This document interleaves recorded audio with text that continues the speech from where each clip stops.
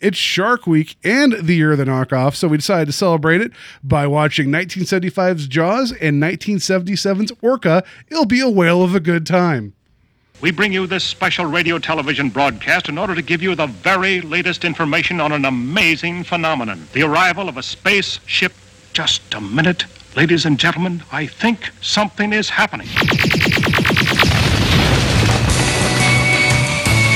Flying saucers have invaded our planet. People of Earth, attention. It's the invasion of the podcast. The whole world is under attack. Can it survive?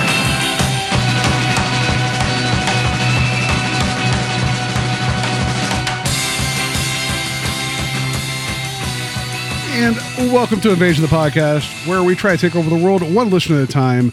I am Captain Paul, and there's First Mate Steve. I don't know sea terms. Maybe you're Captain Steve. I don't know things. I guess I'm Scuba Steve. Steve, yes. That's how I'm sometimes referred to. And I am Seaman Stedman. That's what I am. No. It's Shark Week. Happy third day of Shark Week, I guess. Stephen Colbert did a whole thing of like doing like Shark Week, kind of like Hanukkah. I don't know if you saw the bit where he brings out a shark with like a candle and he's like celebrating Shark Week. So I thought that was quite funny. Since it is Shark Week, we decided for our year of the knockoff that we would go and look at, the film that pretty much started Shark Week. I feel like Shark Week would not exist without this film. Jaws the Revenge. Yeah, I was thinking Jaws 3D, but yeah, The Revenge, where, Jaws the Revenge has more in common with Orca than Orca has in common with Jaws. Let's be real. But that one has Michael Caine in it, right? Like, isn't the quote that he said about, I've never seen Jaws the Revenge, but I've seen the house that it bought, and it's quite nice. Yeah. That's what he said. God, he had Michael a run Caine. in the 80s where Michael Caine would just make anything. Yeah, I know he was in The Swarm because it's like, it's a paycheck, and the director was like, I know he needs money, so that's why he's Alfred in all the Batman stuff now. No, I don't know. And it's Christopher Nolan and him, just like they work together. Wasn't Michael Caine in Dunkirk as well? Like, I feel like he was. I haven't seen Dunkirk yet. That feels very appropriate because it dealt with very British things, so why wouldn't you have Michael Caine there? I feel like his return to like serious acting, I think, was like Cider House Rules. Like there was a period in the 90s where he was like, I'm done making garbage for money, and now I want to make good stuff again. Yeah. So anyway, this is not about Michael Caine. This is not about Jaws the Revenge. This is about Michael Caine. Michael Caine cast. Yeah. It is. We're talking about 1975 with Jaws, and then we'll be looking at 1977's Orca. I cannot wait to talk about Orca. I just got to say that right now.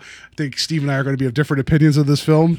I'm going to kind of ruin this by saying it's probably one of my favorites that we've seen so far of the knockoffs, and this includes the ones I've watched for the blog too. Okay. So, Anyway, let's just get into talking about Jaws. I know that you have a bigger connection and an affinity for Jaws than I do. For goodness sakes, you just named your new dog, Bruce. So here's what I was going to say to that, though. I don't know if that's true necessarily, in the sense that, like... You could have named your dog Jaws, I guess. Well, no, No, I mean... We named our dog Quint because it has a drinking problem. My wife is the Jaws fan. Oh, okay. I, oddly enough, of my friends, I like Jaws, but I have friends who are like... quote it, it's gospel. Like it's. Do they call themselves finheads? Yes. Please tell me. Like, I'm a real finhead. I enjoy Jaws, but it's not one of the ones that say Star Wars or Raiders of the Lost Ark or any of the movies that came out when I was a kid that I know like chapter and verse. I like it. I know it well enough, but it's not one that I often go to. Like I think once I watched it for the show, I hadn't seen it in probably 2-3 years. Okay.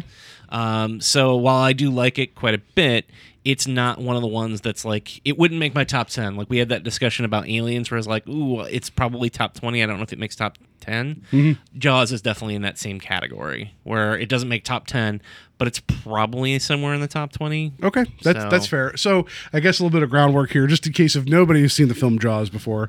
It is set on Amity Island. It is the summer, close to the 4th of July weekend, and you have Brody, who is he is like the sheriff there, or the main cop, right? One of two guys that are there. He's patrolling the town. Everybody keeps bothering him about all the small stuff, like every small thing that could happen in a small town. They gotta talk to him. I will say that I love within the first, after we get past, and actually I don't want to blow past it, the opening scene, I guess the opening scene involves someone getting attacked by a shark and dying, and it's that's the part I skipped. Whatever, I got straight to the day-to-day being annoyed by the townsfolk. It's definitely one of the most iconic openings of any film. And it got parodied to death after it came out. But it's still one of those things where, it's emblazoned in, I think, people's brains as one of the great openings to any film. Yeah, and it still really holds up. It's really effective. It's anytime you're from the killer's POV, that's always because you can't control their actions, but you can't help but watch. Right. So, yeah.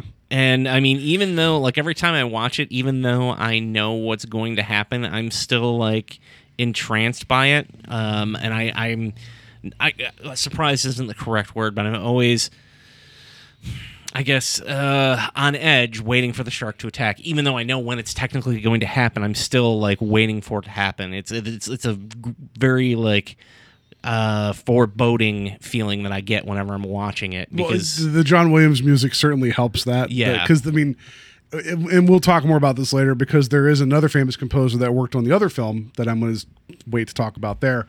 The intro with the two notes, everybody knows the dun dun dun, and how it just moves on, and that's iconic now. Like you said, it's been parodied so much that even if you've never seen the film Jaws, you know the music of Jaws, and you know that's the sound of impending doom. Yeah. And then the whole bit too, whenever the way she gets pulled different directions, and that rig work, it's horrific how violent and sudden it is. Yeah. Yeah. So that you're right. That is very effective. Yeah, and I didn't want to blow by that, but once we do get into the next day after that attack happens, and we meet Sheriff Brody and we see his office, one of the things that is my favorite thing is he's working in his office and he's typing up the report on what happened.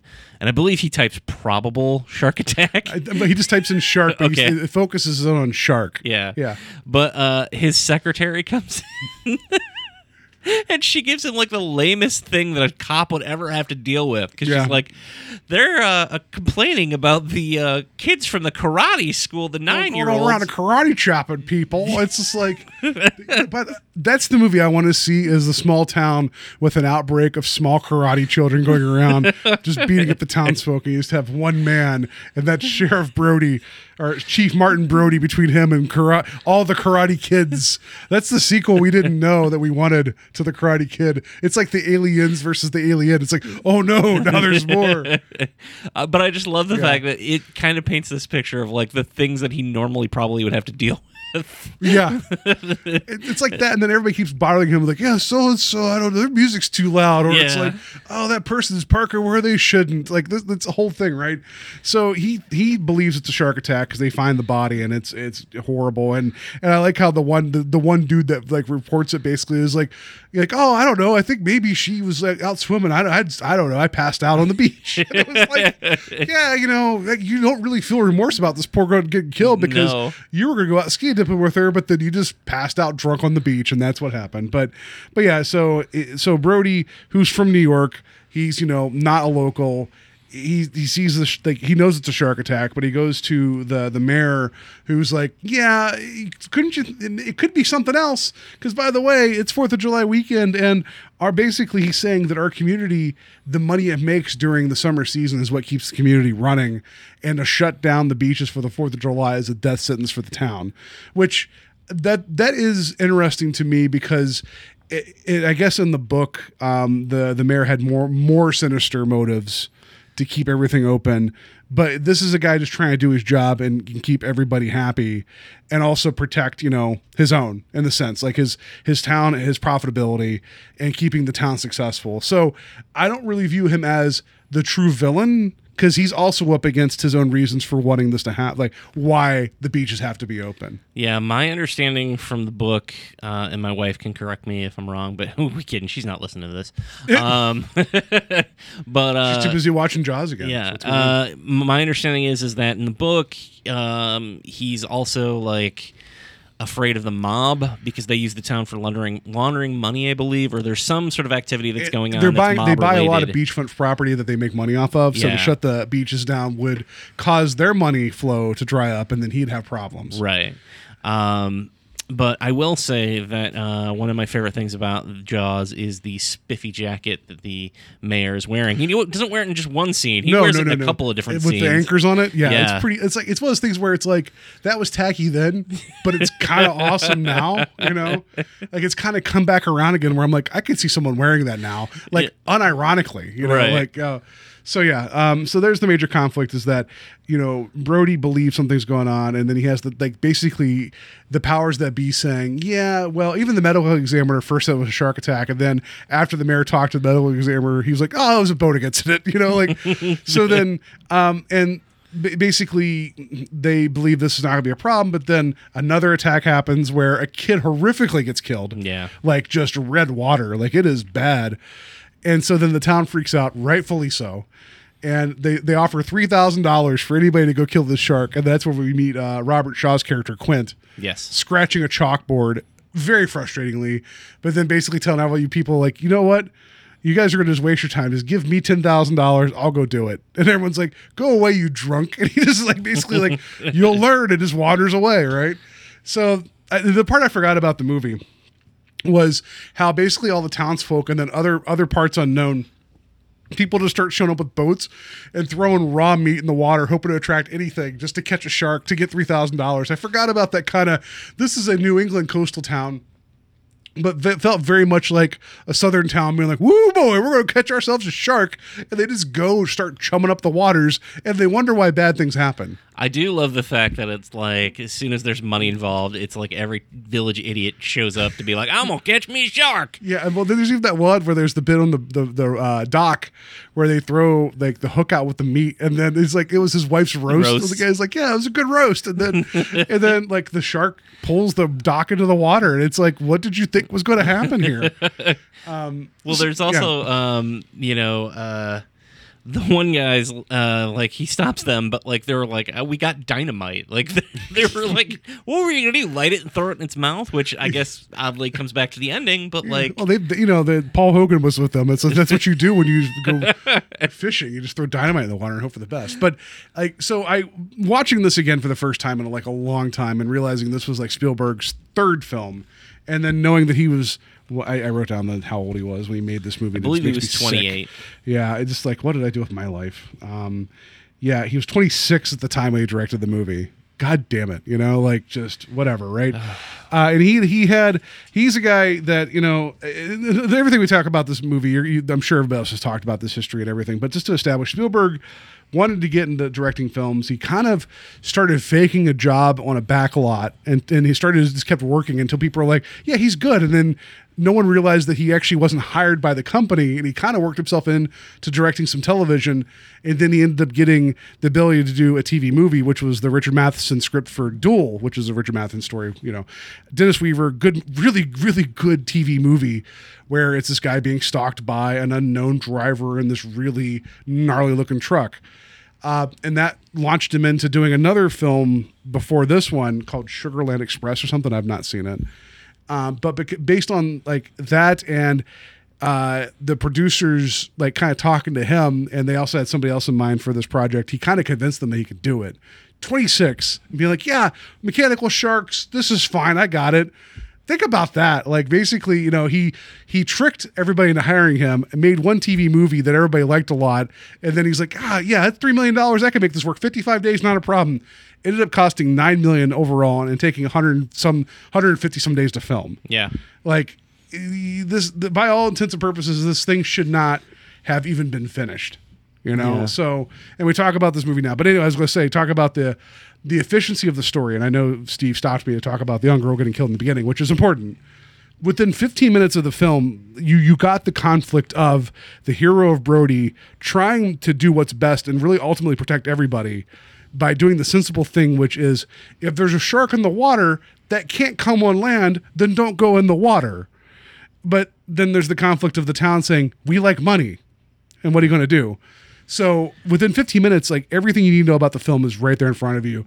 And I appreciate that it doesn't like, there's one thing to have a simple story, but it's another thing to efficiently lay all the pieces out pretty much in place and you're already off to the races.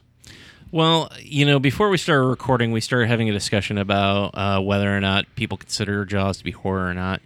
And I brought up the fact that a lot of people refer to it as aquatic horror. And I'm one of the people who is in the camp that I believe it's a horror film. But thinking about Jaws structurally and the points that you just made about like how the townsfolk interact with Chief Brody, if you want a comparison, I would say look at that and Halloween. Chief Brody is essentially Donald Pleasant's character in Halloween, and the shark is essentially Michael Myers. They both have black dead eyes. Yeah, that's true too. But I mean, like, and the shark was wearing a William Shatner mask the entire time. No, I mean, the whole movie is about Brody trying to get. Well, he's being confronted at every turn by people who are like either don't believe him, but then when they do believe him, are like it's your fault. Yeah. Like there was the one lady that comes up and like because her son was the one that got eaten. There's a second victim because like Brody was sitting on the beach. Kind of, you could tell that he was uneasy the entire time. And there's that very famous shot where it pushes in on him, but also it's the reverse vertigo shot where. He's really far in the background's there and he's in the center of the frame, but somehow the camera's able to make him the complete center of the frame while the rest of the world's pushed to the sides. Like it's this very, very sudden effect that happens. And he's watching the shark basically the explosion of blood and guts that happened from this kid getting attacked is sudden and horrific. And all he could do is sit there and watch it happen. Yeah. And then everybody runs away because they're terrified because there's a shark that everybody knew about. And then the mom comes up to him later and was like, you knew that this was out there? And blames him, not the mayor, not everybody else. She blames him because he knew about it and didn't do anything about it to her knowledge. Which is exactly what happens with Dr. Loomis in Halloween, where like he shows back up on Haddonfield after Michael escapes, and everybody's like, "What makes you think he's coming here?" And like, why do you think that we're gonna have to deal with him? And then once Michael starts killing people, even the sheriff's like, "You let him out," and he's like, "I didn't let him out. He escaped, and I've been trying to convince you, like for the last day and a half, that like he's a danger." So I just. Yeah. If you were to compare them structurally, I think Jaws and Halloween have a lot in common, and I think that's one of the reasons why it works so well as both a thriller and a horror film. But going back to Brody as a character, he's also got this built-in tick where he's not from there, so everyone also looks at him as being this sort of outsider. Yeah. Because he's not one of the islanders.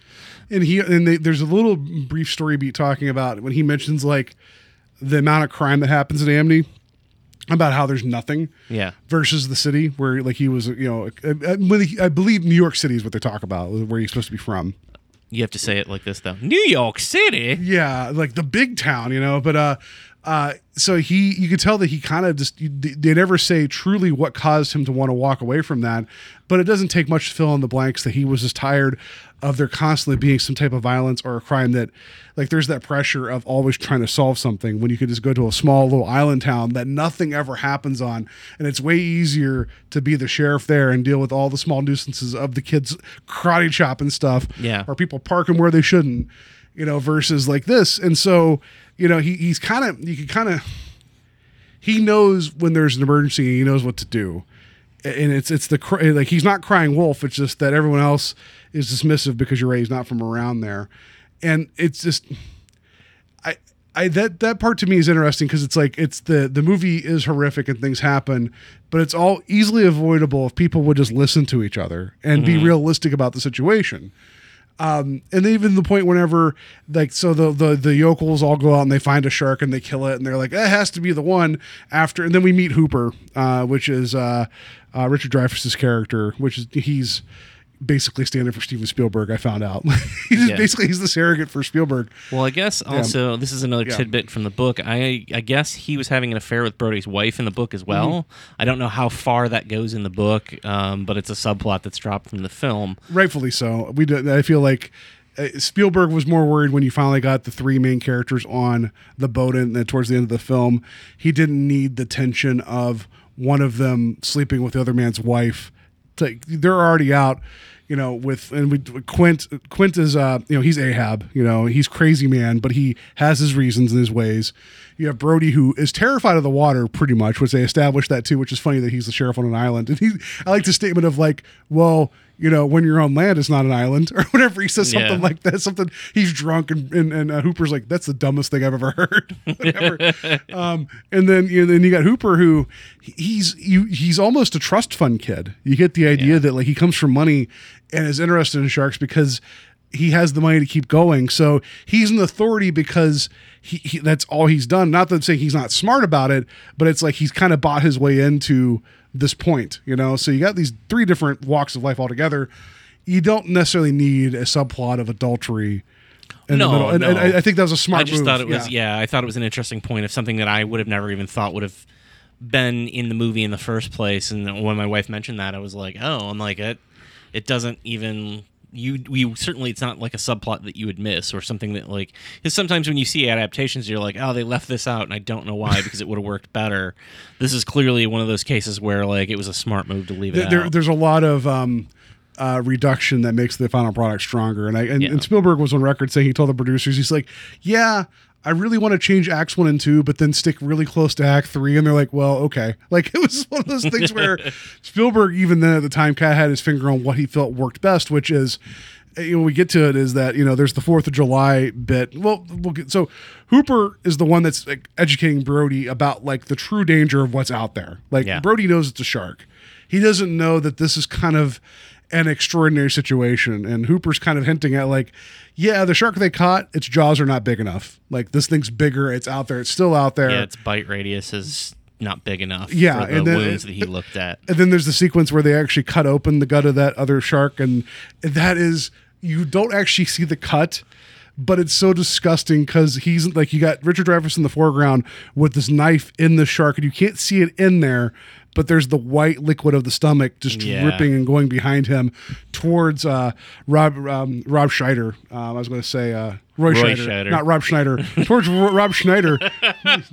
It was Roy Schneider, and it was like, that was disgusting, but also like effective. Like it was the in your mind, you didn't see that part of it, but then you saw him chucking license plates out of this thing or whatever. And it's like, did it eat a car? He's like, no, but just a license plate. Yeah, I think he said that sharks are basically the garbage cans of the sea. Poor garbage. Poor garbage cans. Poor sharks. But I do wonder, like, at what point does he just throw that up at some point? Because it's like, you can't digest metal, I don't think. And he's certainly not going to expel something that large. Right. So, and considering that sharks are like 95% liver. Yeah. Like, I don't know if you've ever, like, did you do that in high school where you dissected a shark? No. What fancy school did you go to? I didn't go to a fancy school. I went to a school in the middle of nowhere, West Virginia. So I mean, the only thing we ever dissected was worms and frogs. Really? Like, yeah. Oh, we had a fetal pig that we had to dissect, which was disgusting. We did the worms. We did a frog, but then we also did a little tiny. It was what kind of shark was it? I forget, but it was basically they got a bunch of them like before they were born, so they were still smaller. And you just open them up, and they're this like, it's just liver. It's just a bunch of liver inside this thing. Wow. And they use a lot of that for buoyancy because they don't have a swim bladder. Because sharks don't float like fish. They can't control their upwards and downwards elevations. They have to constantly swim and move forward. Okay. Because that's the only way they get air going through their gills, or so not air, but water. They can't just sit still, but they can find like currents and kind of hang out. Like, so that's why they'll kind of sit where the water's like more moving, more so towards the bottom. Oh. So or they'll sometimes go to the top of the water and then slowly drift down, so water will still go through their gills, and they'll take like kind of like shark naps anyway, these are all things. These are your shark facts. So this is stuff that you didn't know. Hashtag shark facts. Yeah. So anyway, yeah, we dissected a shark. It's all liver. So I don't know what's inside a shark. I wish I found a really little tiny license plate though. What do we dissect? So anyway, but yeah, so then the movie, once you get to the 4th of July issue where everybody, like the mayor has the beach is open, and it's funny, there's a nice telling scene there where the mayor's walking around being like, hey, why aren't you in the water? He's like, I just put sunscreen on and I think I ate something, so I got to stay out for 40 minutes. He doesn't say that, but he's like, just go in the water. Like he's trying to get the townsfolk, and they all kind of believe still. And my whole thing though is like, why does he go out? Yeah. Like, and lead by example. Like, oh yeah, take off the anchor coat and throw on some swim trunks and go out. Yeah, and he doesn't do it, but then he ends up telling Brody, he's like, my kids are out there too. It's like, well, good. I'm glad you're concerned about it now, But then the shark, clearly it sees what's happening on the beach and was like, no, I'm going to go over the shallow area and attack the kids. I don't know what that shark was doing, but whatever. It saw where the easy eats were and went after that first. So then that's what prompts the last third of the movie, which is, the damage is done. The town is in shock and horror, right? And so then they decide that we're going to just go ahead and pay Quint his money and we're going to go do this. And though Quint wants to go by himself, Brody's like, I'm coming with you to see this thing through because now it's a personal thing. This time it's personal. Yeah, because it really was, because his son was one of the ones that potentially could have been hurt, right? Yeah. And then Hooper's just, he has more scientific knowledge than the both of them. So he has, it's best to have him along. And then the movie just changes gears completely. So it doesn't go from we got to do what's best for everybody. It's more like, if we don't kill this thing now, none of us are ever going to feel safe again. And he does have, and it's almost like he owes a debt to that mother that slapped him because he did let that happen. So I would argue that he didn't let it happen. You know what I mean? I know what you like, mean. It's just, he feels guilt for that. So I forget how much the movie does. The first part of it plays a little lighthearted. The music's a little bit more adventurous. I guess John Williams said that part of it was kind of almost like a pirate score, like kind of like, this is kind of a fun adventure. And Spielberg brought in a friend, like someone he knew, to kind of punch up the script, add more humor, because he just wanted to be a dark shark hunt film. And so the movie tonally, you are smiling and laughing along with things, and then you're not, and that's, it's very effective. Like you mentioned Halloween and these other films that have kind of stuff that has existed past this. And I forget when did Halloween come out? Halloween was 78 because this is the 40th. Okay. So, little after this, but I don't think Carpenter had Jaws in mind when he made Halloween. No, I was just saying that, like, whether it's intentional or not, if you look at them structurally, they're very similar, at least with a lot of their character beats. Yeah, if you think of Jaws as a slasher, it works really well. Well, and then the whole notion too of like removing safety from places that are commonly known as welcoming places, like the beach or I don't know, your home, like those things, right? So, although if you're Orca, he'll come to your home too. Yeah, watch out. We'll talk get to about that later. Oh, amazing talk. We're going to have an amazing talk about Orca. It just, there's so much that's happened since this where you got to have the ups and downs. Like you talk about the Friday the 13th series. You have to have a few moments of humor in there, or else the whole thing is just dreary and not worth it. Yeah. And as we learned from The Burning, you could easily steer that way and have no joy in a film whatsoever, and still have a high body count and have some people die. Yeah. And I think a tenet of Spielberg though is he always ends up finding the human side of things and makes you like really relate with the characters. This movie ultimately is very, I don't want to say thinly drawn, because Quint is an interesting character and we'll get to more about him in a second. Brody, his motivations are established. He's a good guy, wants to do right. And you believe him, and Hooper's a good guy too, but he's kind of like a rich college kid. You know these people, and then Quint, you just think he's that sour asshole that he does know how to hunt sharks, but then you get his speech when he's on the boat, which was never part of the book, was never part of the script originally, and then someone suggested it, and I guess there's some debate about who ultimately came up with the USS Indianapolis connection, but that speech is, I think, Robert Shaw's performance right there in that speech is what cements that movie. Like, it's just something about that quiet moment of him telling that story and there's not a single bit of special effects going on. It's just a man on a boat talking about something even more horrific than anything that's been shown in this movie, and then anything that you'll see. That's so effective. So, and I will say that, and I guess it's not the second half of the film. I always think of the point where the three of them are on the boat as being the second half of the film. I guess it's more like the last third. But, what makes that work is that, and we can talk about the way that they use the barrels to show the shark's movement as opposed to actually showing the shark, or all the time that Spielberg spent like making sure that land couldn't be seen because he didn't want people to think that these guys could get away. All that stuff does build in the tension, but what makes those scenes work is those three actors. Yeah. Granted, it's very well done dialogue, but the way it's acted, it's rare because it's literally just if it was a play, it'd be three guys sitting on a stage talking, and I know that I'm kind of going off topic here with this, but like if you look at Kevin Smith's Chasing Amy, he wanted to emulate the scene where they compare scars in Chasing Amy. It's been forever since I've seen that. So yeah, I mean, there's a scene after they go to the Meow Mix, which is the bar. They're sitting down, and Brody and Alyssa have this entire Brody. Yeah, I'm sorry, Banky. But there's a Brody. Isn't it Mallrats? Brody's in Mallrats. Okay. Yeah. Played by the same actor. But they have this whole conversation about scars that they've incurred during sexual acts. And he sort of duplicated that. But if you go back to Jaws and watch that scene, like it works just because of those three actors playing off of each other's dynamics. And I guess some of the tension between Dreyfuss and Robert Shaw was real because they did not like each other. I guess Robert Shaw was reportedly kind of drunk. And one of the quotes that I read while doing research was that I almost called him Rob Schneider. Roy Scheider said that like if he hadn't had a drink, he was real pleasant, but as soon as he had one in drink, him, he became a super competitive asshole. Yeah, and that really fueled the tension between him and Richard Dreyfuss for some reason. But it works wonderfully in the movie because those characters typically wouldn't get along. It makes me wonder how, like, some of the ways Dreyfuss would look at him.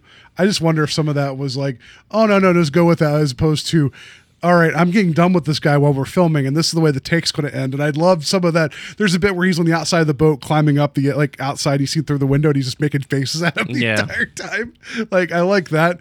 But credit to Robert Shaw, though. There's the bit when they're on the boat, and he has the big fishing rod, and he's just kind of quietly watching the water, and all of a sudden you see the line get tense, and he's not trying to alarm. Slowly strapping in, slowly getting in position, and then just looks at Brody and was like, get a pan of water ready or whatever to pour on the reel whenever this thing starts pulling in. Like, it's just like he was just like, now it's go time, but I don't need to start a panic. There was something really, really like awesome about this because he's like, this is about to get real. I'm going to get ready. I thought that I never noticed that before. I like that quiet, like that's the last real quiet moment before pretty much like everything. I mean, them talking in the boat at nighttime, that kicks off like the last true action set piece, but the movie doesn't really let up until like after the point of him starting to see that they've caught it, like really good scene. And Spielberg too, credit to him. He's going to make good movies one day. I made the joke when I was watching this. I was like, that's Steven Spielberg. He's going to do good things. And like, Jaws is like his third movie, and how many movies he's made since then? They're like probably all way more technically proficient. Was there a Jaws reference in Ready Player One? I have no idea. Probably. Side note: I was listening to the radio on the way home today, and two things. One, I was in traffic for an hour, and Steve asked me a couple episodes ago if being stuck in traffic makes me angry, and I was like, no, not really. I take that back. Yes, it does. But then I was listening to the radio, and this one guy said something about pop culture, and it was sports talk, so I didn't expect this take, and he's like, yeah, I just recently saw Ready Player One, and I didn't like it because it's just a shell of what the book was, and I want to be like, I've never had the urge to call into a sports talk station and have a differing opinion and be like, excuse me, sir, I know you're talking about the Browns and I have no point of reference for that, but you could go straight to hell for you're talking about Ready Player One being the movie being worse than the book. Like I just like saying the book was amazing and I'll just be like, and I'll hang up, listen for your reaction. And like, it's always like, so anyway, I have no idea if there may have been, there's a Jaws reference in Back to the Future too. I know that. Yes, there is. Yeah. So, no, but Spielberg, there's a clarity as much as it's been talked about over and over again, and we can go into it here, but we all know that the sharks didn't work the way that he wanted them to work. So a lot of what we view now as masterful storytelling was they didn't have the ability to show what they wanted to show. And in hindsight, it works beautifully. At the time, this is a 26-year-old that's way over budget and going way past the days and having a drunk Robert Shaw that may or may not be here or in Canada avoiding tax issues. Like, what do you do? Well, we got to show barrels in the water. We got to show something, right? That all works well. But there's a bit towards the end whenever the boat is in various series of capsizing and sinking that you never once lose the narrative of the action. And that could be very easy, even though it's a small boat and 3 people. Everything's consistent, and it's really amazing to me to see how consistent everything goes from point to point to point, and you can follow everything. And I wouldn't even know how to do that, how to even begin. And here's a guy who's like, "Yep, this is how this is going to work." And I know with editing and his editor, I forget their name right now. They probably are the true MVP of the whole thing. It just flows wonderfully. Yeah, I mean, there's certainly a lot of what's the word? A lot of wealth that can be spread around with that movie, from the acting to, and I mean, all the credit that goes to Steven Spielberg obviously is very deserved, but like from the actors' performances to the editing, the soundtrack, like all that stuff comes together and creates that experience. And I think particularly like as you're ramping up towards that end, there's sort of a ramp up, I guess is the best way of putting it. Brody smashes the CB. Oh no! I'm sorry, Quint does. Quint. I'm sorry. Yeah, Brody goes to make the call. Yeah. And that sort of kicks tension into gear, and then when they're dragging the shark to drown it. Because that's the other thing too. If you drag a shark backwards long enough, it can't breathe because the water doesn't go through the gills the right way, so it can drown in the water. They're trying to asphyxiate it basically at the time, and he's just running that boat, like smoke's just churning, and he's just like, "I got it, boys!" And Hooper's like, "You need to slow down." He's like, "Ha ha!" And just keeps driving. Like, what is wrong with you? Like your little ship is on fire, and you just don't seem to care. Yeah. It was like he took it personal and it took it to another level that neither Hooper nor Brody understood. To Hooper going into the water, like I still like, there's no way I would ever do that. Like, no. My wife wants to go like somewhere and like swim with sharks. I'm like, no. I would go pet stingrays. Like when they go swimming by, I'd be like, oh, I touched. It's like touching a wallet underwater. It's fine. Look at that. It's pretty cool. I would do that. No. The reason why I think this endures, other than the fact that it is a very effective, well done, scary movie about an irrational fear that most of us have because we don't live near the ocean. A lot of people do. I don't. I'm not worried about sharks in Lake Erie. If there are, then we have bigger problems to worry about. I think that means all sorts of things are going wrong.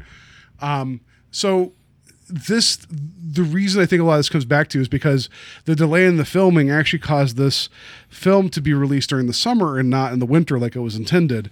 And it was also at the time a big deal of having like TV ads run like 2 days before, and they did a big press tour and they opened it up in like 450 theaters, which was unheard of at the time.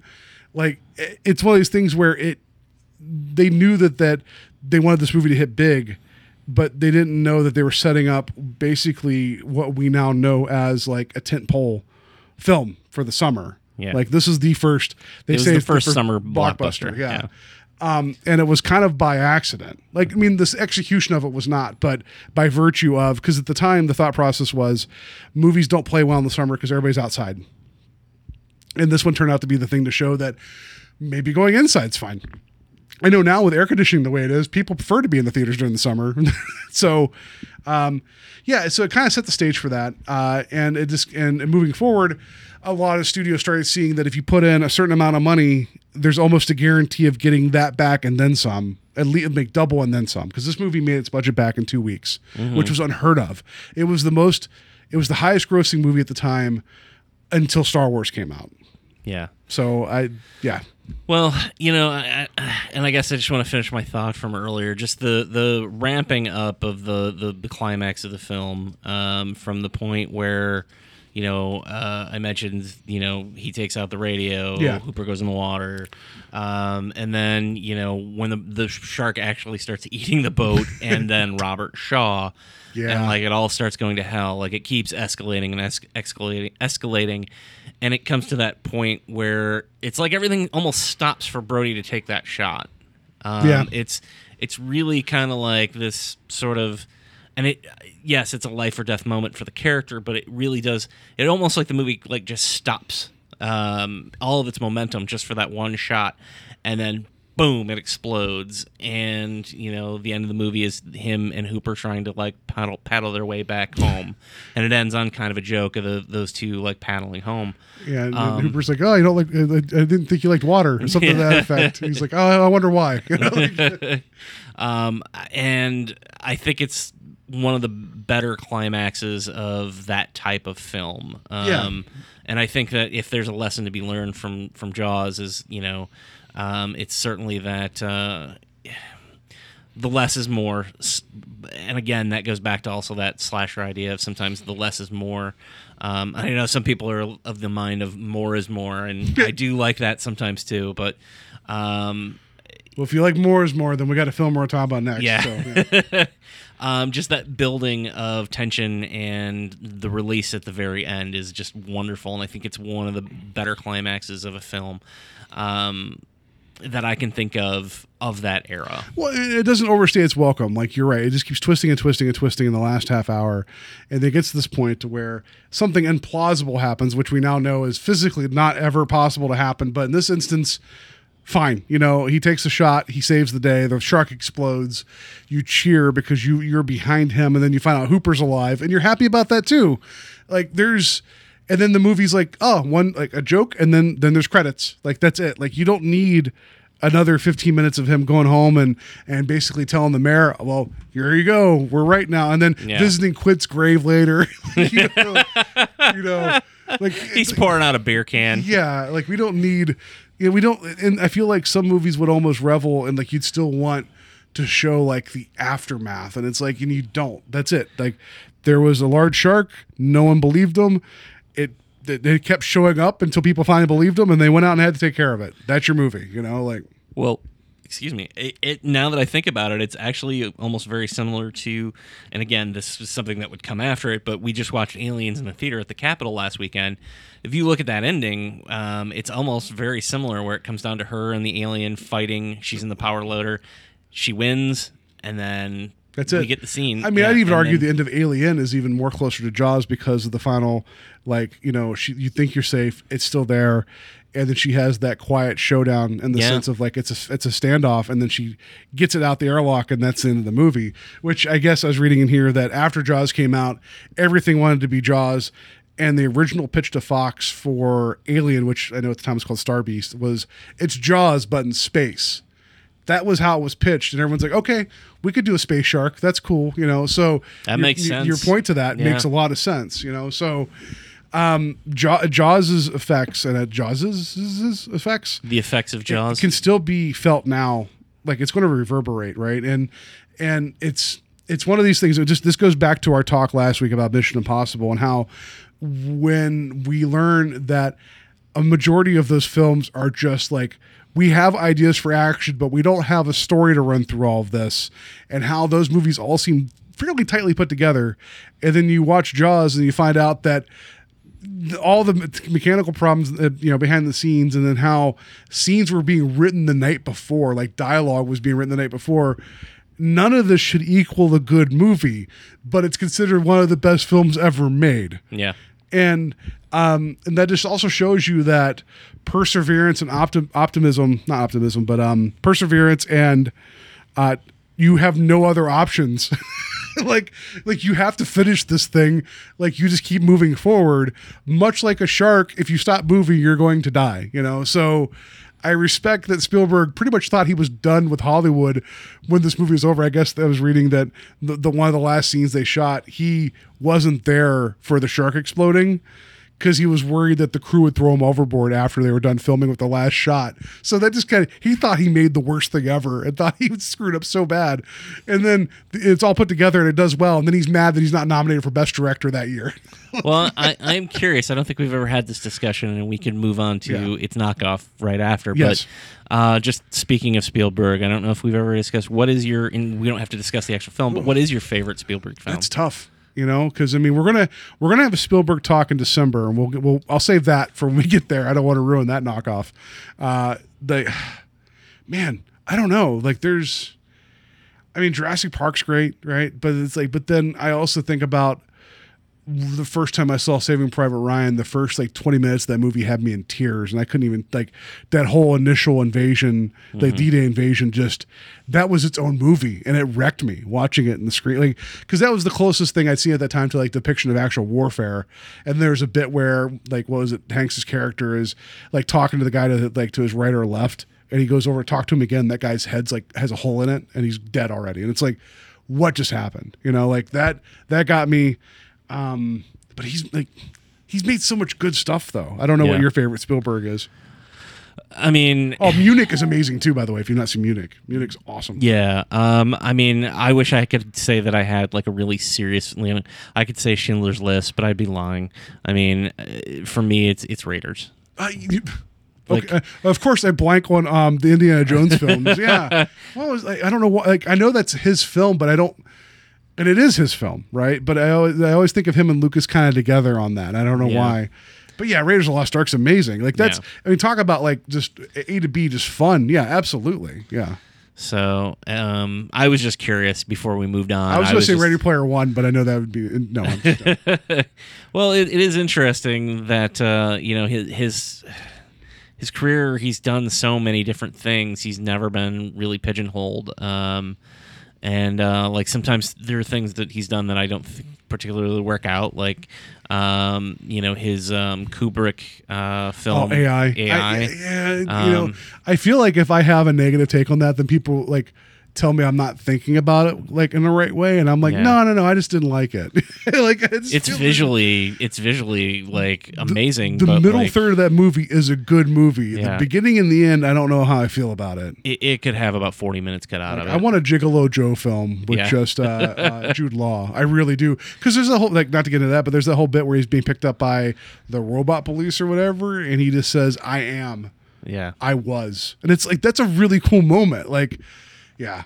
So anyway. But yeah, Minority Report and War of the Worlds were movies that I enjoyed, but I felt like they went the happy ending route where I felt like they should have gone another way. Yeah. Still doesn't take away from them being well done films, but the first 3/4 of War of the Worlds is really, really good. Yeah, absolutely. So at the same time, I still haven't seen Tintin. I've heard Tintin's really well done. The BFG I heard is really good too. Just for what it is, let's just take a quick look, because I know we're forgetting about everything he's made. Well, I mentioned Schindler's List. There's also The Color Purple, E.T. obviously, featuring your favorite candy. Yeah. Side note.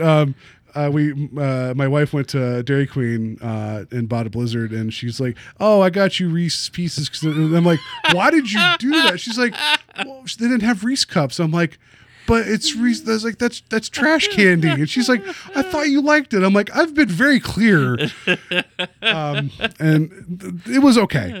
It was okay. It was still a Blizzard. So we got let's see here. We got Duel, which is amazing.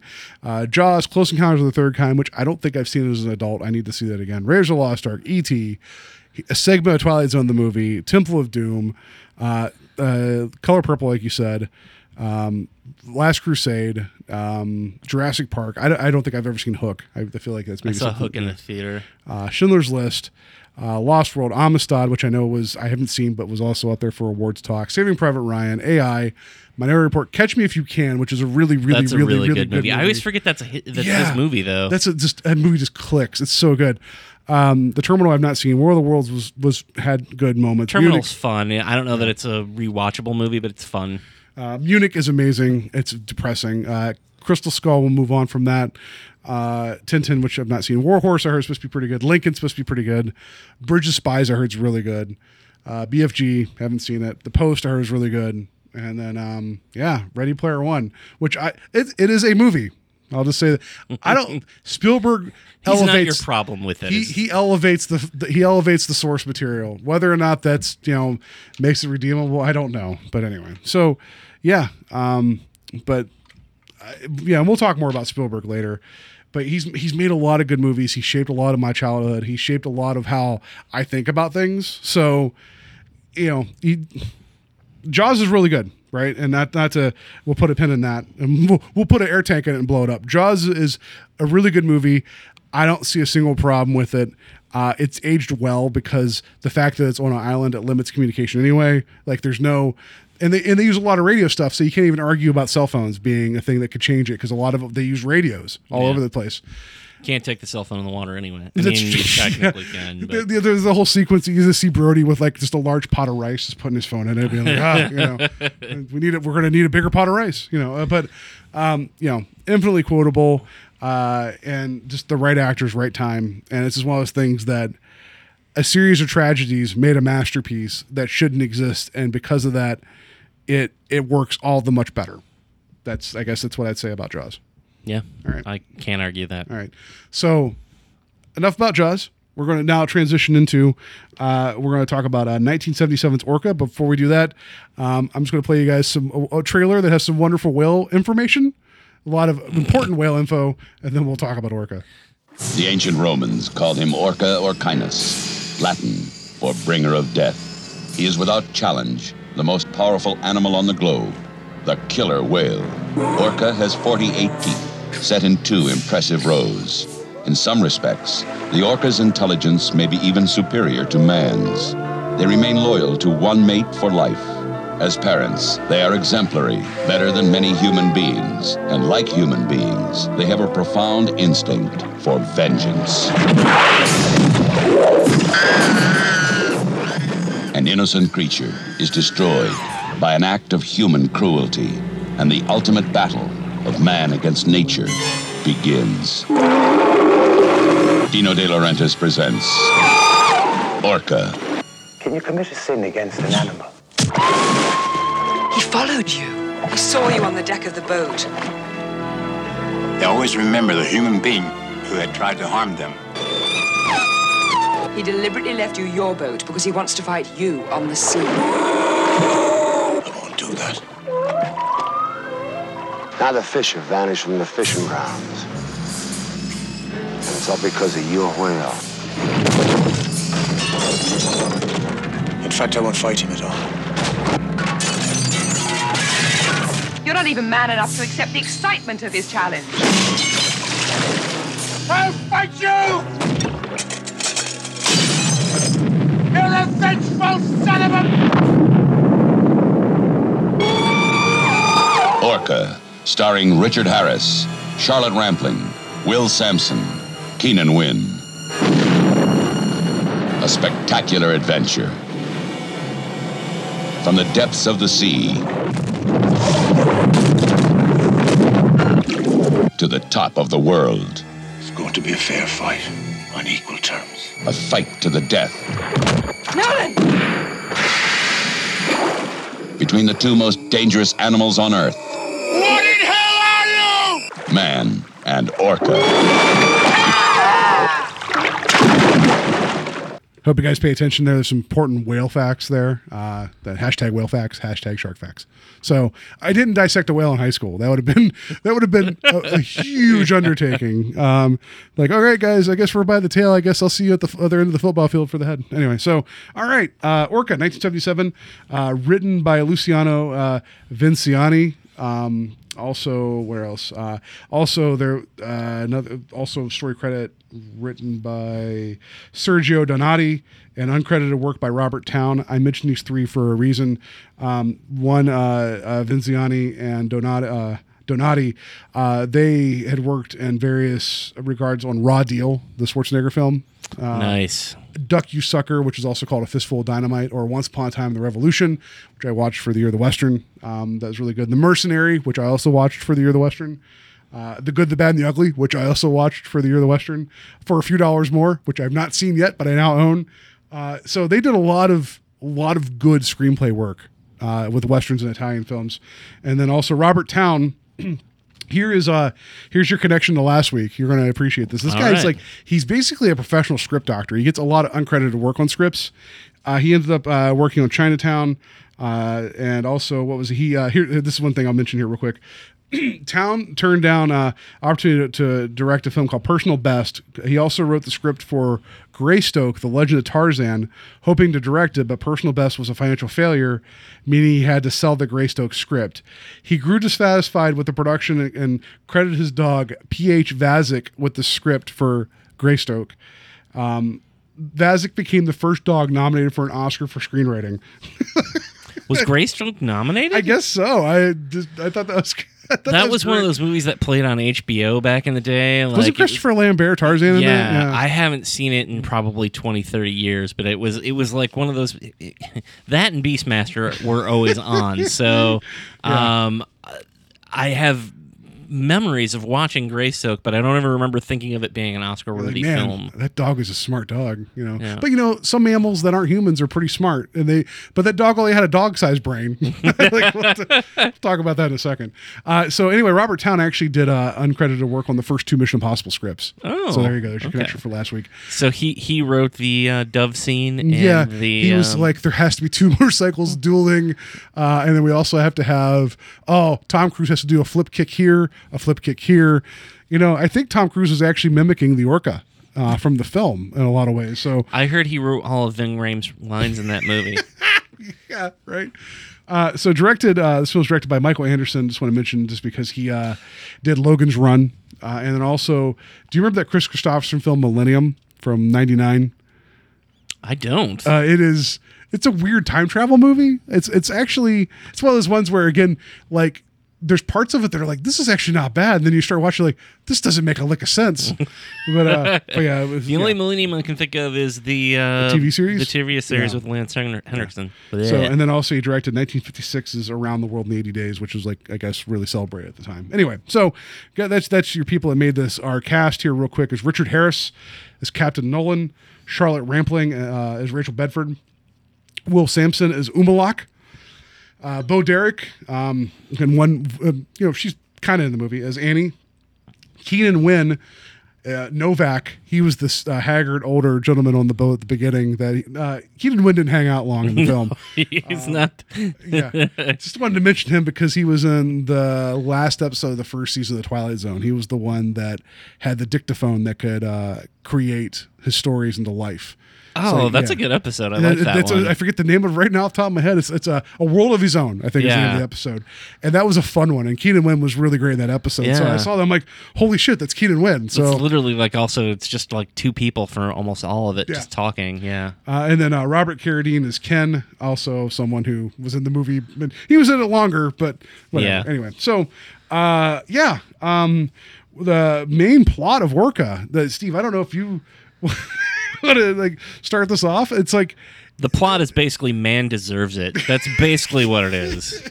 So, we come and we murder hopeless whales, and then they're gonna murder us back for 90 minutes. Is basically the plot of this movie. The film starts off with these two, someone doing some underwater research, and a great white shows up. But then off in the distance, there's a boat called the Bumpo, which we didn't mention the boat in Jaws. It's called Orca. Yeah. I was really hoping the boat would be called Bruce. I was really, really hoping the boat would be called Bruce in this. But the Bumpo sees this great white, and they're hunting it or something. It's not always quite clear. But in the process of this, you see this great white, and you hear music that's very similar to the John Williams like strings, Yes. like the distressing strings. But then this killer whale comes out of nowhere and just beats the hell out of the shark, and it just goes away. And it's like, and I like it. The first few minutes of the film, it's like, hey, you know, Jaws, this thing can kill Jaws, and then the whale just kind of goes away. Yeah. And then it cuts to. This is where I got a little confused at the beginning.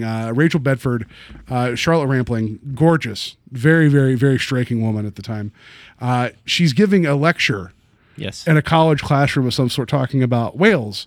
And that's where she talks about the capacity of whale intelligence. And she has a slide up showing various sizes of brains. And one's a human brain, and one's a whale brain, and there's a dog, maybe a monkey brain. A monkey brain, and there's a dog brain, and she specifically mentions the human, the whale, and the monkey, and then does not mention the dog brain whatsoever. I don't know why that's up there for reference, that if she's not going to talk about relative intelligence. But she just basically is like laying the groundwork for saying whales, because of their brain and their capacity for language, like as in the whale song being very, very complicated, there is the potential that they have intelligence on level with us, or maybe even greater. They may actually be speaking with another alien life force. Maybe in the future. In the future. Yeah. That's a Star Trek 4 reference for you folks at home. Did you ever see that Far Side cartoon of the scientists writing down dolphin talk, like on a chalkboard, and the dolphins are like speaking, and the scientists are writing down what they're saying, and they're puzzling over it, and it's just basically the dolphins are speaking Spanish, and the scientists can't figure it out. It's like it's just really funny because they're breaking down the dolphin dialogue, and it's just like "Que pasa?" And it's like they're like, "What? I don't understand what's going on." So then the story kind of cuts to like her telling the story of dealing with Captain Nolan and what happens, because Captain Nolan, who's I don't know, there's a lot of problems with his logic in my opinion, but we'll get there. Because she was the person that was underwater that was being approached by the shark that was saved by the whale. Yeah. And then so you have that little brief bit, and then it suddenly becomes her telling a story of a flashback. It's a weird time jump, but then the whole story then moving forward is her telling this thing, and there's things that happen in this that she couldn't have possibly known, but whatever. So anyway, Captain Nolan decides, I see a pot of whales. That's probably some money there.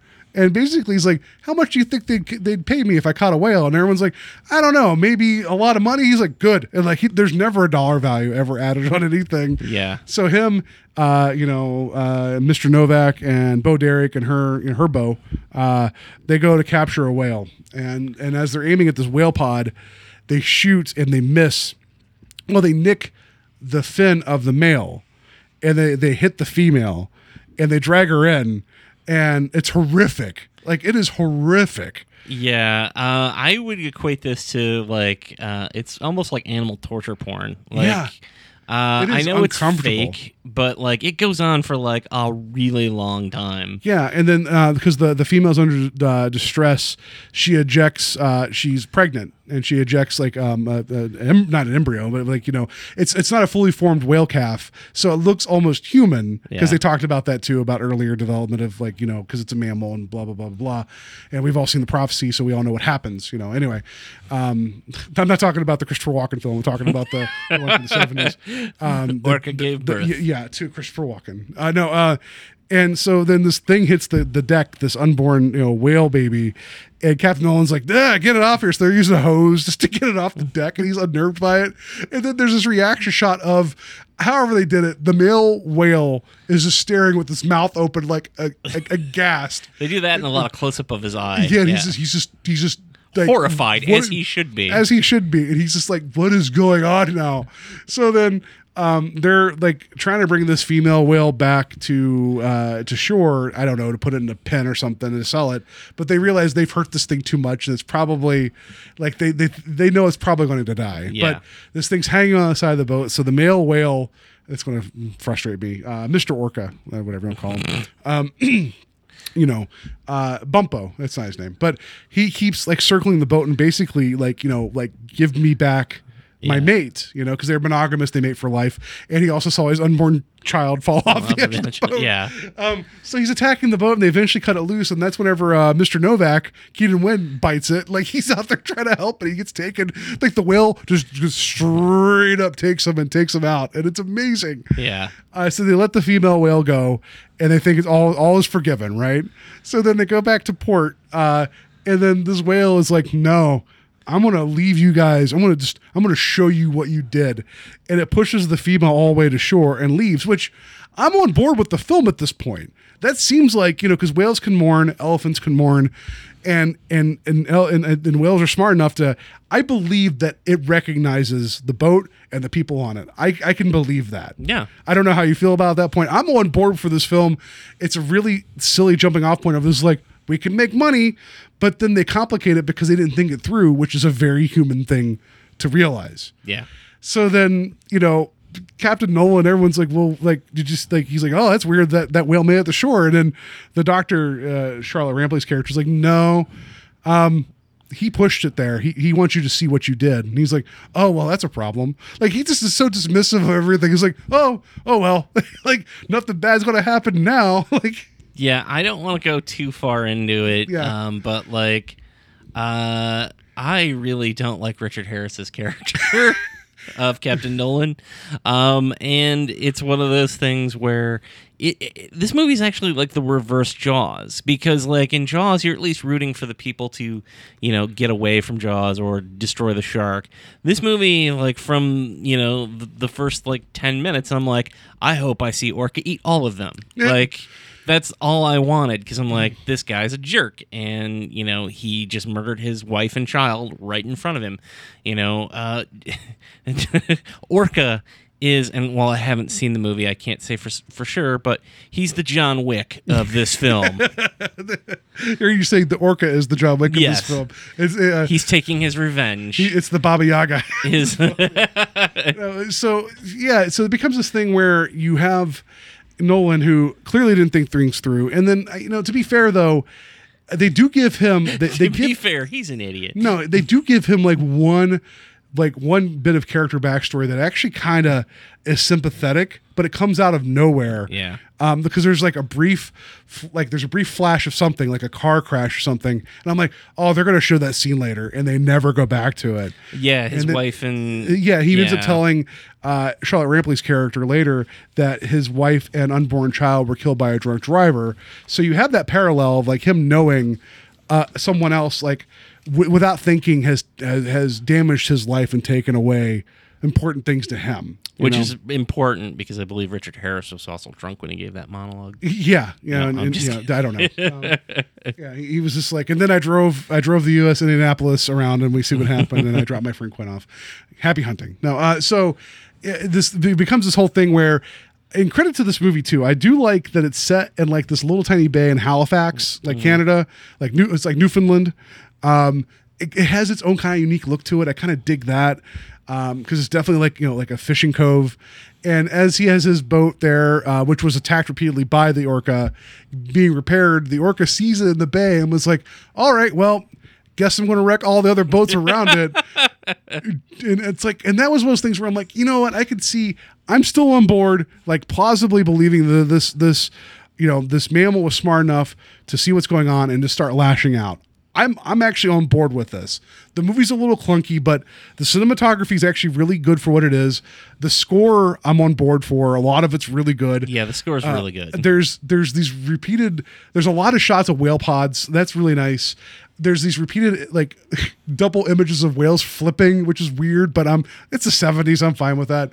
And so then the other fishermen are telling Nolan like, hey, that whale that's out looking for you is taking all our boats and scaring all the fish off, so maybe you should go take care of that whale. And he's like, I don't know what you're talking about. Like, basically, every single time someone comes to him and saying, this is your fault, he's like, yeah, what are you going to do about it? So then, what was it? Whenever he's actually, they're doing the funeral for Novak, he asked the priest, can a man commit a sin against the animal? And the priest is like, man could commit a sin against a blade of grass. It's really just what the man feels about things. And he's like, oh, Like, it's just like... It was very much a scene like that was not the answer I was expecting. Yeah. So... And so it becomes this interesting journey of basically the townsfolk are like, oh, hey, by the way, we put your boat a priority to fix it so you can get back out there. It's like, why? You need to go take care of that whale. And he's like, yeah, I'm not going back out again. It's like, you need to. He's like, nah, I paid for a month's rent on this house. I think I'm going to stay here for a bit. Like, it becomes this thing of like, and then also Bo Derek's character has a broken leg, so she's kind of infirmed. And like, he has his reasons for not wanting to go back out, rightfully so. He screwed there's up. a whale that wants to murder him. And there's points of times where the whale has just shown up and like eyeballed him at distance too, like at nighttime. Like, it's so great.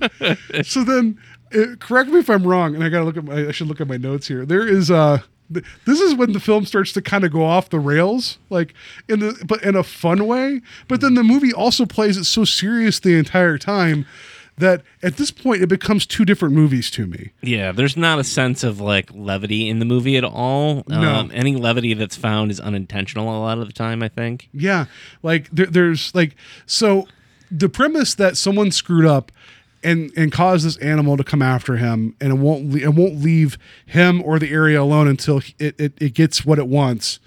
That's a very interesting way. Like, in a lot of aspects, this film reminded me of The Grey a little bit. Because like you got Liam Neeson, like Wolf Puncher, amongst his group of people, and they're in this like harsh, like, you know, the tundra winter environment, and they're probably not going to live, but they're being circled by packs of wolves, and the whole thing is just like they're just trying to survive, but these wolves now are on their scent and their trail, and it's like you either got to face them because if you keep running, you're going to get caught, type of thing. So there's an interesting story in Orca in a weird way, but then. So what eventually causes him to go out to start having to finally confront things is the whale comes into the harbor.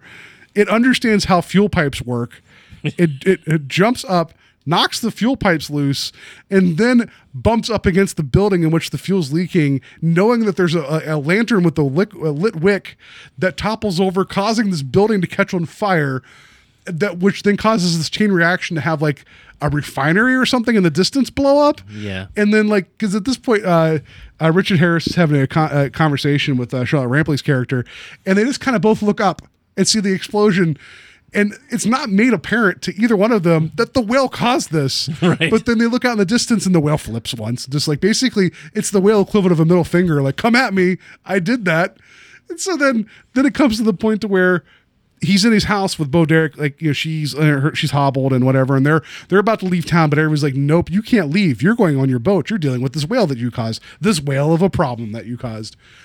As he's like kind of still trying to debate this, the whale then starts going up against the wooden struts underneath his house because it's on the like right on the edge, and it knocks the house down where it's sliding, and Bo Derek is on the other side. And she's like almost falling out of this house, and they're trying to save her. And then the whale jumps up and bites her leg off. Yeah. And it's amazing.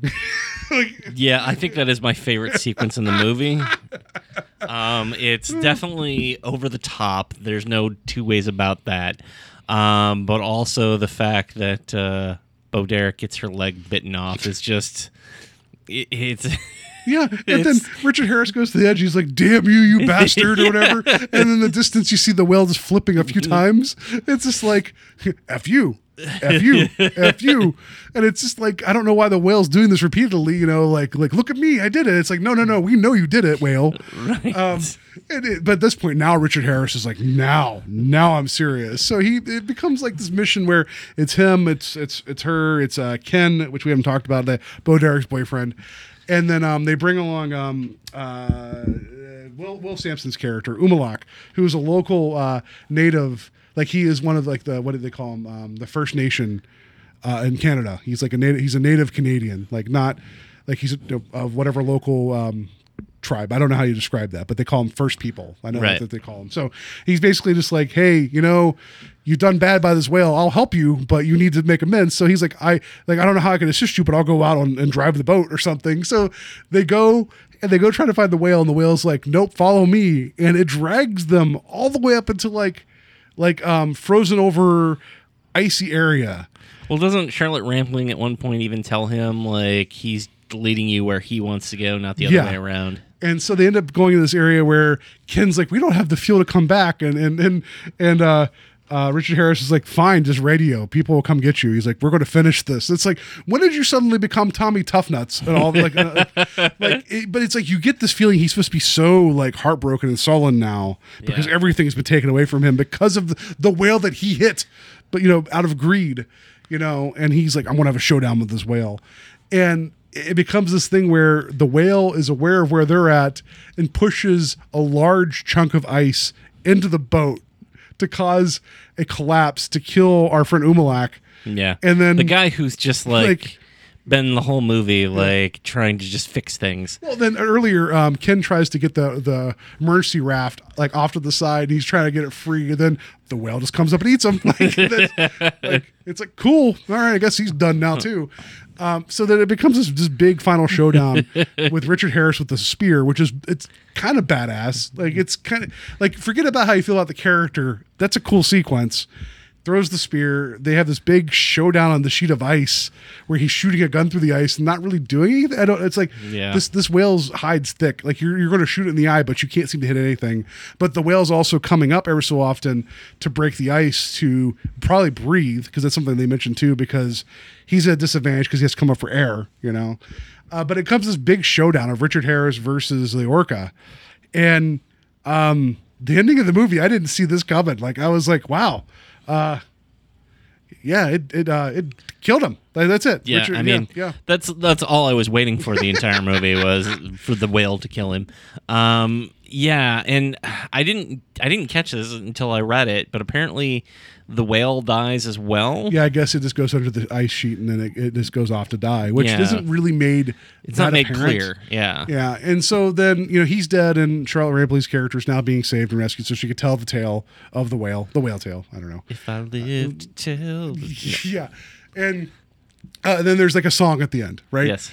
But let me just say that I wish this movie would have picked which one it wanted to be. If it was ridiculous, super smart whale doing all this horrible things, ransacking this harbor, I'm down.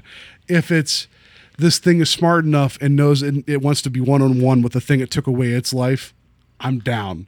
But so there's moments of Orca that work really, really, really well for me that I like a lot. Mm-hmm. And then there's other times where it's so ridiculous I'm laughing and it works really well and I like it a lot.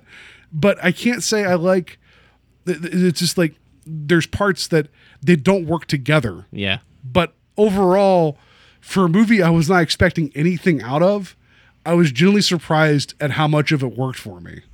Yeah, there's some really cool stuff in it. I guess going into it, I was hoping for more of Jaws versus... I was expecting the orca to just be a problem on its own as opposed to like...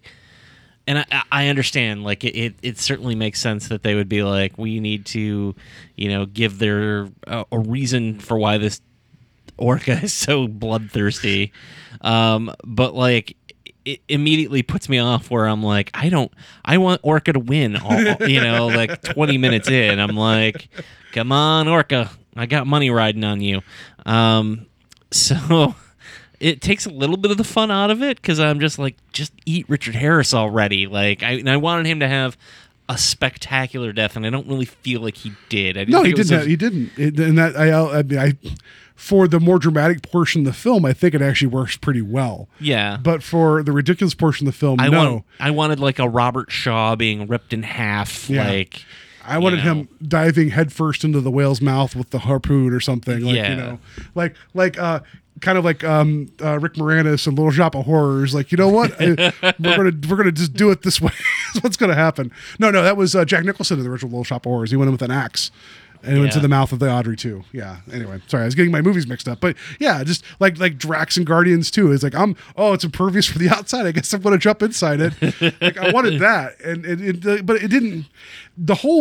When the movie shifted to the icy landscape and slowed down like intentionally, as much as that kind of put the halt to the momentum of the film, it's something about it was different enough from Jaws that I'm like, I don't know what's going to happen here. I'm actually kind of interested to see how this film wraps up, because for a movie that solely exists, and I have my notes here, producer Dino De Laurentiis, the one who produced Conan the Barbarian, which we talked about previously, that spawned Ator the Fighting Eagle.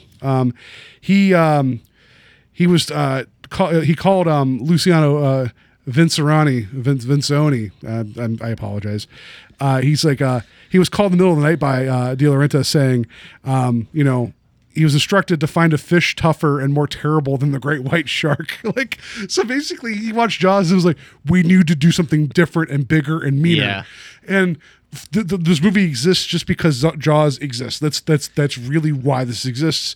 But the movie itself is very different in tone and an execution than Jaws. Yeah, and I guess I should give it credit for doing that because I wanted a flat out Jaws ripoff in the sense of like I wanted Orca to be just a menacing, awful thing as opposed to it's a little Moby Dickish in that it's pursuing him and what they call the film Moby Dickish. But like it's more of a revenge story told from the whale's perspective, which is really an interesting idea. Yeah. Don't get me wrong, but like I was going into it, I was like, oh man, I'm gonna get to see like Jaws, but with a whale, like So my expectations were much different than the film that we got, and that's not necessarily a bad thing. But again, I was caught off guard. Is the best way of putting it. No, and I think that's actually a fair way to say it. So I liked this film. I wish that if the flashes of intelligence that the whale has is either borderline awesome or just ridiculous, which is unfortunate. Like, I get that it would recognize him and imprint on him in the sense of like, you took this away from me, I'm going to cause problems for you. I don't think the whale would know where he lived unless he saw where he lived. I don't think the whale would know to attack the other boats. But I could see, like, it's almost like, like the neighbor's dog that if it senses that you're scared of it, anytime you go check out the mail, it's going to be at the fence looking at you. That's kind of the threat level I wanted, where it's like you're trying to make your livelihood on your boat and you can't even leave the harbor because this thing's waiting for you. Like that would be more plausible to me. But then it understood how fuel lines work. It understands how fire works. It understands how to move ice around. Like, it was like there was a lot there that I'm like, I don't think, like, if they did like Deep Blue Sea but with like whales, where it's like we just made really intelligent killer whales, it's like, oh, and we gave them thumbs, like, watch out, like, they should have gone more Terminator with it. Like, Orca should have come back in time. yeah. What if one of those whales from The Voyage Home is the Orca from Orca? Like, they went back and saved it. Well, no, nice. they went back to 77 to take it to 84. No, I don't know. This movie, it's better. It's better than it has any right being, in my opinion. Like, I feel like I was surprised at the quality of it. Maybe it's because of Shocking Dark. I feel like the bar was set so low for me that to find something that's like confidently made, and like there's some really cool shots in it. The cinematography, like the locations are nice. Like, I think the acting's actually relatively okay. Richard Harris, take or leave his character, I think he did it well. Charlotte Rampling's great in it too. There just some tweaking from a story standing point, and this film could not stand beside Jaws, but it would be a really good, like, honorable runner-up, I feel. Like, in the sense of the character motivation and just the film. I mean, I don't know what is an honorable runner-up. Like, I don't think there's anything that even comes close to Jaws, though, unfortunately. That's true. I mean, I guess Spielberg said Piranha was his favorite of the ripoffs. So, and you mentioned wanting to watch Piranha. I'm like, that's not really close. I think it's funny that Spielberg liked that one best. I don't know. I feel like this one, it exists because of something that was way more successful, but it didn't have to stick to point for point why that one was successful, and I kind of respect that. Yeah. It's all the things that you just said are absolutely true. I wish that it either had given itself a little bit more, I don't know if I want to say levity, or I don't need jokes all the time, but there was a release to the tension by having not even so much funny moments in Jaws, but like there are moments of like characters being able to be themselves, or like have off moments that aren't all consumed by the shark. Whereas with this, it's nothing but tension, and then it's complicated by the fact that like Richard Harris's character either won't accept, that he's essentially the cause, and I still don't understand. I guess I never got on board with his logic at the beginning of I mean, you find out later that let's capture that whale by like harpooning it. You find out later that he was basically willed the boat by a family member, but in the boat's mortgage, so he is now the one in charge of making payments on it. And he thought getting the whale would be the quick cash to pay off the boat and then go back to Ireland. That was his whole goal, right? And so I can't disagree with him trying to find the easy out, but it's like I'm pretty sure there's probably much safer ways to make money as opposed to just hoping that you shoot the right whale and drag it to shore, and then where are you going to sell it? Like you're going to put a one ad in the paper, like, hey, anybody looking for a whale? Like, where are you going to go with that? Like, I don't, so it just, he's essentially Jordy Verrill from Creepshow. Yeah, whale shit. He's got a whale, and he thinks somebody's going to pay him a lot of money for it. So I just want to mention this too. So on the way home tonight, I stopped to get food because I knew we were going to be talking for a while, and I was hungry. And I went to McDonald's, and I was listening to the score to this film, which I haven't talked about this yet. The score is done by Ennio Morricone, who the good, the bad, and the ugly, which is that's recognizable. But he also did the score for The Thing. He did a lot of that score was used in The Hateful Eight. Like Morricone is amazing to me, and the more films I watch with his scores, the more scores I find to love.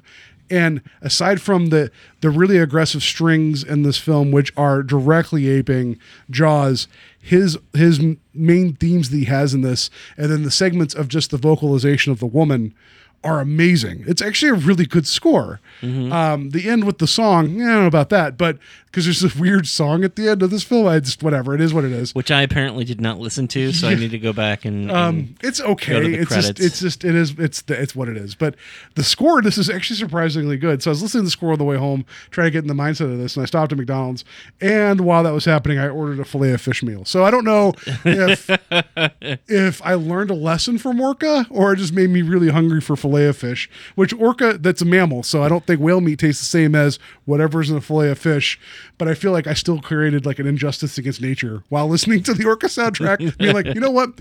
I could go for a fish sandwich right now. That sounds good to me. I like this movie. I just wish that, like, in the dark ending, I think the dark ending's pretty cool. I was not expecting that. Yeah, and I guess we were remiss to say that Charlotte Rampling, he does let her live for whatever reason. Yeah, and then there's a helicopter that comes to get her. So and plus she's telling the story of what happened. So she lives. The whale is like, you study whales and you're cool. You know how smart I am. So you and I were pals. And then he's like, I guess I'll go off to die now and not tell anybody. Except it would have been better had he been just like, remember when I said I'd let you live? I lied. I lied. So, all right. Wrapping up here, because I could go on forever talking about Orca. I think it's a movie that we're worth watching. I feel like even though we kind of spoiled some of the plot points, it does not set you up for the ridiculousness of the random whale stuff. It's worth it for Orca essentially eating a house. Yes. I mean, it's a houseboat. Or I mean, it's a house on the water, but it's stilts. Still, yeah, it's still him eating a house. So to answer the questions that we normally ask with this, on a scale of 1 to 10, how close did it adhere to the film it wanted to knock off? Other than it's a fish that's killing people, and eventually the stakes get personal, there's not a lot here other than the directly showing the whale killing or scaring off a great white at the beginning and some of the strings. I don't really feel there's a lot in common here. Yeah, I did love the fact that it started with a shark and tried to ape the opening. Yes. And then was like, screw you, here's a whale. Yeah, so I'll give it a 3 because I don't think it wanted to be a Jaws. I think it wanted to be badder than Jaws. It was really, yeah. I feel like I do feel like they were trying to shoot far above their target. So yeah, I'm gonna say a 3 as well. That feels right. Right. On the Ator scale, meaning, did we like this film more or less than Ator? Because that was our litmus. That's the very first film we watched here in the knockoff. Was it better or worse than Ator? I don't know. I feel it's a better movie than Ator. It's certainly better made than Ator. But I still had so much fun with Ator that it's hard for me to say that. I'm talking about technically, yes, it's a better movie than Ator. Is it more fun to watch? No. Yeah, I agree with that. Like, I think I enjoyed this film a great deal, and I think overall as a film it's better than Ator, but I think Ator I could still go back and watch and just have a hoot with it. You know? And then I could watch a greatest hits of Orca just attacking things. It would be great too. Would you recommend this film to anyone else? Yeah, I would. Like if somebody was like, I'm looking to scratch that itch and I'm looking for something that's in the Jaws wheelhouse, I would recommend it. Yeah, I would too. I like that for Shark Week we covered a killer whale movie, by the way. But whatever, it's fine. I recommend it. Like, and this is one of those ones that, like, and no pun intended, if you want to dip your toe into something a little strange, like some people don't want to dive deep into the weird movie pool that sometimes you and I like. Yeah, I feel like this is a good, like, you know, hey, see how you feel about this. If you think that some of the oddball stuff of this you're kind of on board for, we have so much more delights to show you. I feel like if you can get past the horrific beginning with the female whale and ejecting the baby, yeah, that is the worst part of the film. If you can get past that, then you're on board. Like, so I'd recommend it, absolutely. So yeah, that's all I got for Orca, the killer whale. Fun. I'm glad that we watched this. I'm glad you picked. We had a couple different options to watch, but you said we watched this, so I'm glad we watched it. That's going to do it for us talking about Orca. Let's do the housekeeping stuff here real quick. You can find us on Facebook, Invasion of the Podcast. We are on iTunes, Stitcher, Google, Podbean, wherever podcasts are. Find us, rate us, review us. It'd be great. We're on invasionofthepodcast.com, where I have a blog where I've been writing about some knockoffs. I recently finished my struggle with Space Hunter Adventures in the Forbidden Zone. I feel like I should have never put that out there that I own that, because like I feel like it became your bane for a while. Well, just because I was like, I mentioned in the blog, I wrote like 3/4 of it and then I lost it, and I'm like, I have to write about this again. Like, it just became a thing. It wasn't because the movie's not great, but there's some worth talking about it. So check out my thoughts on that. That's another film that was directly trying to follow the success of Star Wars, but did its own thing. Like, that's all I can say about that. And then Steve, how can people find you? Check me out at thesaturdaynightslasher.com. You can also find me on Instagram and Twitter under The Saturday Slasher. Although I think Instagram, it's actually The Saturday Night Slasher. For whatever reason, the Twitter shortened it to The Saturday Slasher. So look for me in those areas. We also are on Facebook. Going to be at the Scarefest. I believe it's the weekend of September 14th. That's in Lexington, Kentucky. And I'll talk more about that as we get closer to that show. Cool. All right. So next week, I'm going to take a look at The Dark Knight. It's 10th anniversary of the film. It just came 10th anniversary like 2 weeks ago or something like that. Yeah. We're going to watch, Christopher Nolan's The Dark Knight, the second film in the Dark Knight series, and kind of look at that again, see how well it's aged, and talk about how it's affected comic book movies going forward. So that'll be a lot of fun. And I know Steve doesn't really know anything about Batman, so this will be his first time looking into it. It'll be a tough one for me to get through. Paul's going to have to carry that show. So yeah, in the meantime, have a safe week. And I don't know, don't go trying to capture whales for fun and profit, because it could come back to haunt you. Yes. And if you're going to, murder whales, just own up to it. Yeah. Just, be like, I don't know what you're talking about. All right. See you guys next week.